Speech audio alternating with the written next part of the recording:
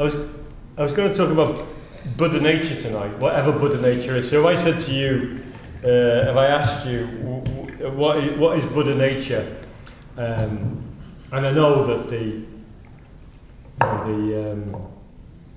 traditional, the Zen view would be for me to whack myself or something, or to say, I can hear the traffic passing outside or something like that. But if in a non-Zen way, when you think about Buddha nature, what does it mean? What is this? Does it have any kind of... Do you have your own interpretation, your own understanding of what it is? What is this thing? For me, Rush, it's something to do with my connections to people and planet, I think. Okay. That sense of connectedness of... yeah, it's that. Okay.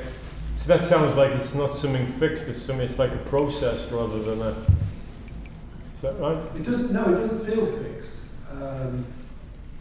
But it feels very much like it's like you take the ground under your feet for granted when you walk. Yeah. It kind of has that quality to it. Yeah. feeling that. Yeah. Okay. So I'm not existing like something floating in space. I'm in relationship to other people and other things. That's Good. Yeah. for me. Okay. Anyone else got any? 3 o'clock in the morning, you're thinking, what's Buddha nature? What do you think, Josie? It's definitely powered by plants, that's for sure. But part of me that isn't me, that isn't you? That isn't me, Yeah. it's impersonal, and it's everyone else. But it's not you. How come you got excluded?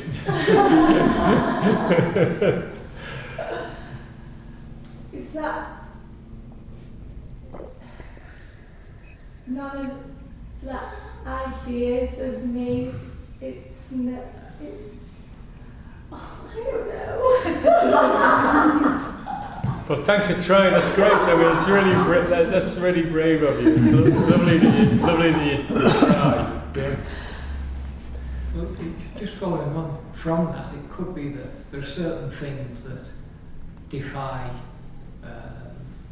definition or explanation beyond words, and when you struggle to, you kind of feel, you kind of know, but you can't explain it, and it's probably because it is beyond explanation.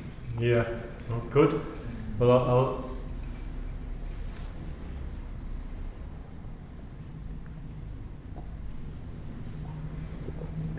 I'll read you something to support your view. I was just checking it did support your view before I read it. Anyone else got any? What's your take on Buddha nature? Makes me think about nature and nurture and something, this unknowableness of everything together. Okay, that's nurture, nature and unknowable. That's good. Yeah. Thanks. I was thinking maybe, like the laws of nature, more on a kind of scientific level, or yeah. the kind of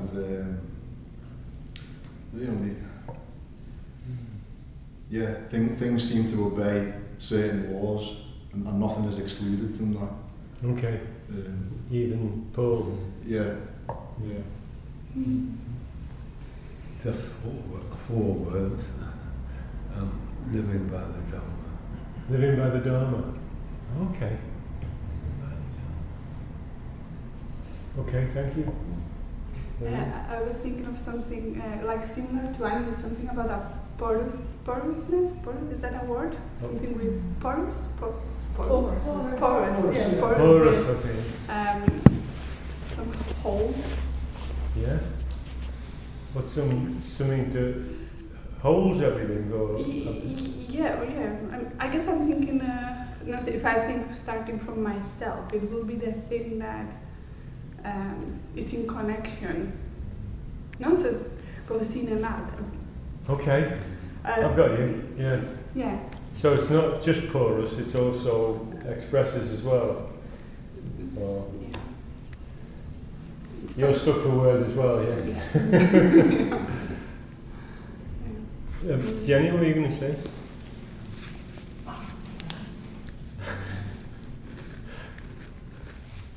So maybe is that your definition of Buddha nature?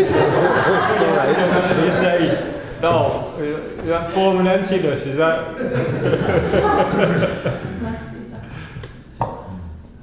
Stuart? Yeah, I was going to say Buddha nature's quite abstract to me. I think I'd echo what other people are saying, that it's something I can't quite get my teeth into. It's possibly consciousness or something like that. Something Consciousness, right. Maybe. Okay. As close as I came anyway. Okay. Okay. This is fascinating. I think it's really interesting. Actually. I don't think I could do it well in words either, but I think it would just be kind of whatever's there when we're not getting in the way with our ideas that things aren't the way that they should be. Okay. You know, when we're not putting up the barriers of resistance, it's just kind of like that connectedness or whatever it is that we just don't notice. Okay, so when you're not getting in the way, that's what it is. Yeah, that's Okay. how it feels. Yeah. It doesn't feel abstract. Doesn't feel abstract. It feels very, very real and continuous. Yeah. I've got a very new age visual thing that feels like I can't imagine it in words, but I would see it as kind of energy or particles that are moving sort of around, through us and then out through the world as well. Okay. It's very light and energetic, but very dynamic. And what happens to it when it moves through you? I think it's just moving through us all the time, so we don't. Maybe there's times where you would feel it more. But yeah, I think that's how we do the things that we do. Maybe, but I don't know. That feels like I'm bringing a very new age. No, I'm interested. So when you think about it moving through you, is it conditioned by you when it's gone through you, or are you conditioned by it, or does it just go right through? I'd imagine. Maybe a bit. I'd imagine it's doing its own thing most of the time, but I could also imagine there's times when we're blocking it or stopping it, or moving, being in a way that is not allowing it to do what it would be doing.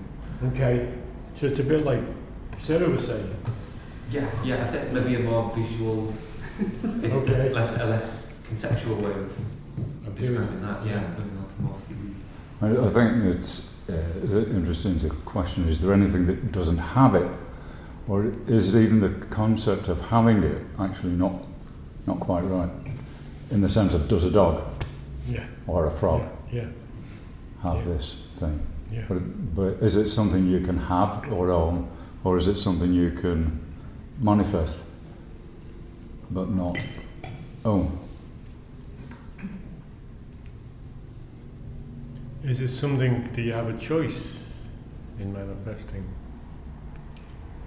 Maybe. Okay. I've got this idea, but I'm just kind of getting into the whole what it means to be a Buddhist. There's a lot of talk about stripping away desires and the Buddhist way. And to me, it sounds bleak. Bleak. Yeah, you've got your things to me not make life worth living, having a whole bag of Galaxy minstrels to yourself, or a lovely car, shiny car, or even lust, or something tangible, something external. And the Buddhist way is kind of stripping all that away. It almost seems like you got lovely wallpaper, take it all away, you have to bare stone. I know it should make sense, to take all the external stuff away. But it can't seem to lead. It's like a leap of faith. It's like someone saying, you got a parachute and just jumped out the plane with your parachute. That leap of faith to kind of get your head around. The thing is, without the bare wall, there wouldn't be anything to hang the wallpaper on, would there? So they're both needed, as you were. It's not that bleak. It's not that bleak. You can put up some nice wallpaper. Oh yeah, so that's it. That makes a lot of sense. I know the external things, you can't rely on them, and they James would think that I know that there's spirituality and sustenance and solace at the core. Okay. Getting a path to it. Thank you. Thanks. Yeah. Should I read you what this person has written about what Buddha nature is? So everybody finished, by the way. It's not that different. It's raised all the points that you raised, but he starts by saying, this is a person who's trying to define it, and there's a lot of it, so I'm going to cut out a lot, he says. Buddha nature is a term used often in Mahayana Buddhism that isn't easy to define. To add to the confusion, understanding what it is varies from school to school, so it isn't like nobody's defined it. Very basically, Buddha nature is the fundamental nature of all beings. Because this is so, all beings may realize enlightenment. Beyond that, one can find all manner of commentaries and theories and doctrines about Buddha nature that may be difficult to understand. This is because Buddha nature is not part of our conventional conceptual understanding of things, and language doesn't function well to explain it, which is what you and Joshi both expressed, or didn't express. Okay? I'm going to cut all the stuff. Oh, do you want me to read you what? It sounds. This is an extract from the original sutras of what the Buddha said that created the whole idea of Buddha nature. It sounds rather odd, but you have to remember this was 5,000 years ago in a very different culture. But and it's quite hard to follow. It's luminous. This is what the Buddha said. Luminous monks is the mind. Luminous monks is the mind. So he's saying monks, luminous is the mind. Yeah, it's funny language. And it is defiled by incoming defilements. The uninstructed run-of-the-mill person, that's us, doesn't discern that as it actually is present. It's hard to read. The uninstructed run-of-the-mill person doesn't discern that as it actually is present, which is why I tell you that. For the uninstructed run-of-the-mill person, there is no development of the mind. So we say the uninstructed run-of-the-mill person doesn't even know it exists, so they don't develop or cultivate the spiritual understanding. He then goes on to say, they repeat these things in these sutras. Luminous monks is the mind, and it is freed from incoming defilements. The well-instructed disciple of the noble ones discerns that it is actually present, which is why I tell you that. For the well-instructed disciple of the noble ones, there is the development of the mind. So basically saying what you don't know you can't develop. I think. What do you think? It's a bit complicated, isn't it? Anyway, that's what this whole thing is based on. It's hard to read. Anyway, this is more important. Sometimes Buddha nature is described as a true self or an original self, and sometimes it is said that everyone has Buddha nature. This is not wrong, but sometimes people hear this and imagine that Buddha nature is something like a soul or some attribute that we possess, like intelligence or a bad temper. This is not a correct view. He then goes on to say, smashing the me and my Buddha nature dichotomy appears in the famous koan, does a dog have Buddha nature?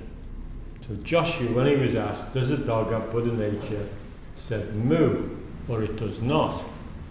Well, everybody that's at all versed in Buddhist philosophy knows that everything has Buddha nature. So what did Joshua say no for? Was the no an actual linguistic term, i.e. no, or was it just a noise? It's a question. Okay? And this is what's really interesting. This is the crux of it, really. Dogen made a paradigm shift when he translated a phrase rendered in the Chinese version of the Nirvana Sutra. He changed it from all sentient beings have Buddha nature to all existence are Buddha nature. So he's saying we don't have Buddha nature. So when the monk said, does a dog have Buddha nature? A yes or a no would be wrong. So, Joshua would say no, you could say no or yes. So what Dogen's saying is, we don't have Buddha nature, we are Buddha nature. And that's why it's difficult to talk about.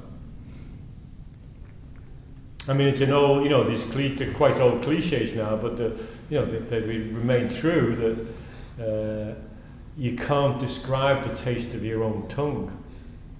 Your tongue tastes things. You can't describe the taste of your tongue. You can't talk about what your eyes are like because you're using them. So you can't really talk about. The only way you could talk about Buddha nature is if there was somewhere you could stand outside and look in and point and say, oh, that's Buddha nature. But there's no outside to stand outside of. So you can't really. Anyway, so don't know. Does that make any sense? Am I talking?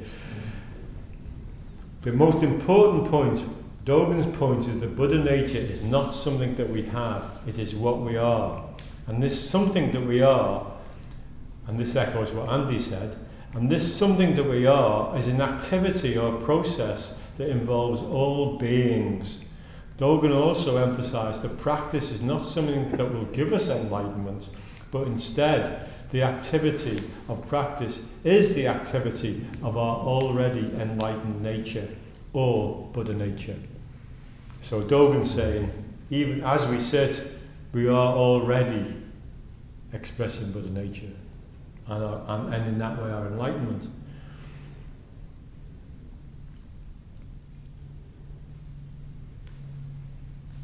I'll read you the last paragraph just to cut it short. Another way of putting this is to say that Buddha nature is something, perhaps not the right word, but I don't think there is a right word. Something that you are together with all beings, which you said. And this something is already enlightened. Because beings cling to a false idea of a finite self, set apart from everything else, they do not experience themselves as Buddhas.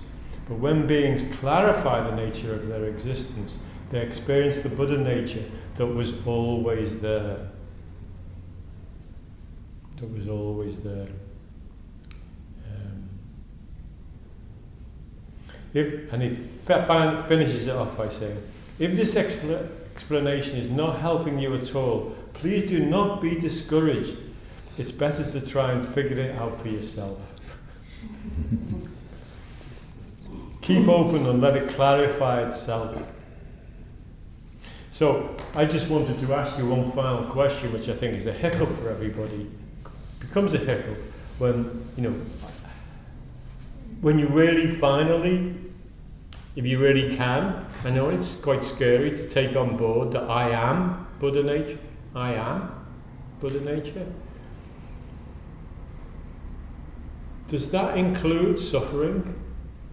Does that include torture?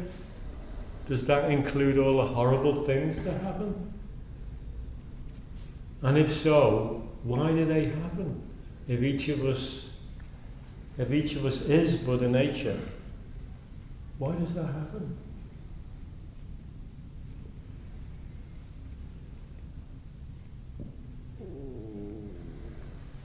Rosh, for me, it can't not happen.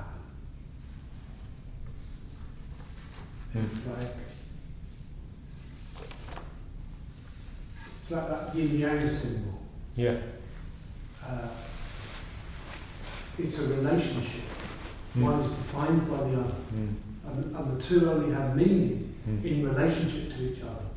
So if you have no concept of dry, wet means nothing. And light and dark are the same. So all those polarities are absolutely defined by each other.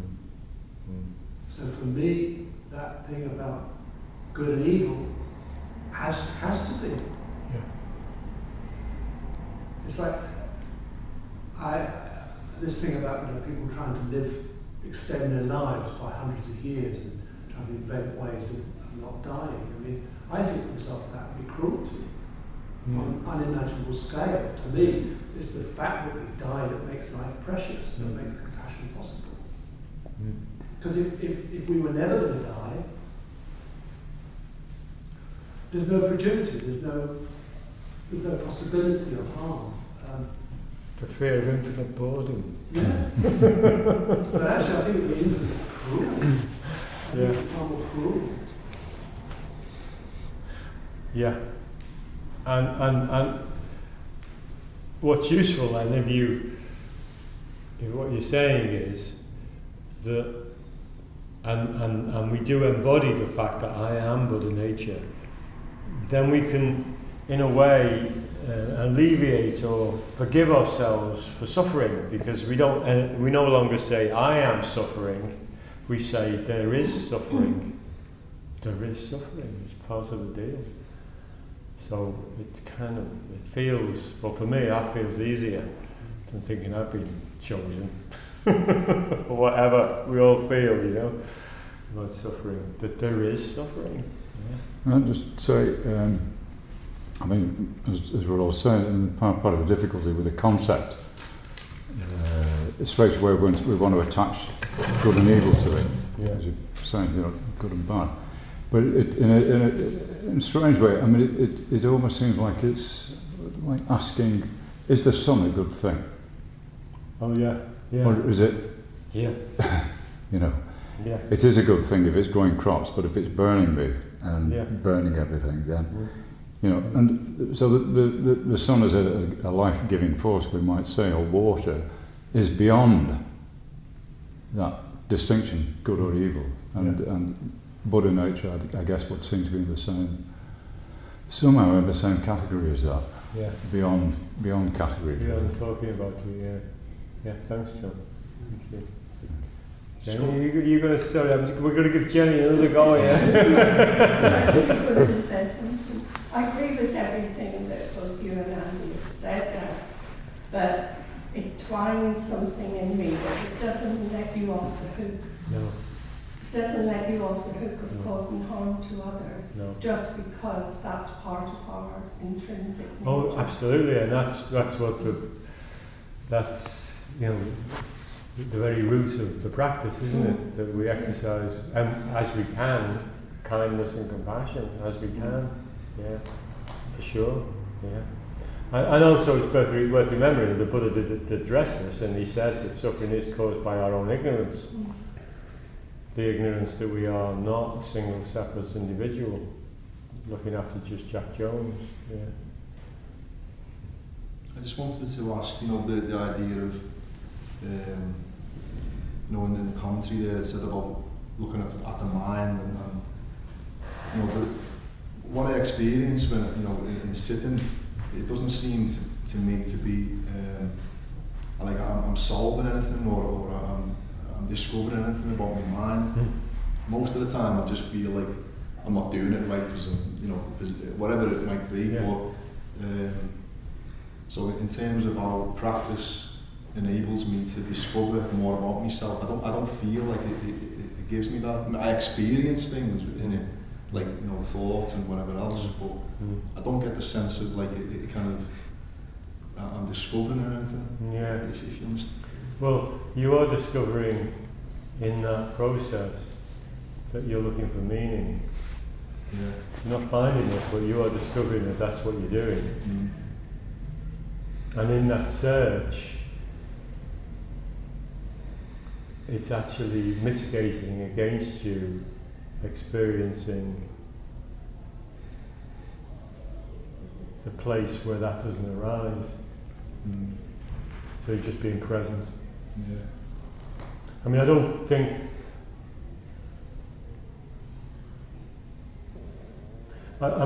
they use the word luminous, didn't they, in that text? Yeah.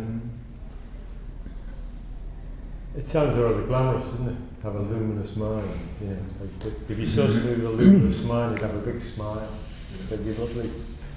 Or a very, very red nose or something. Oh, what? A very red nose.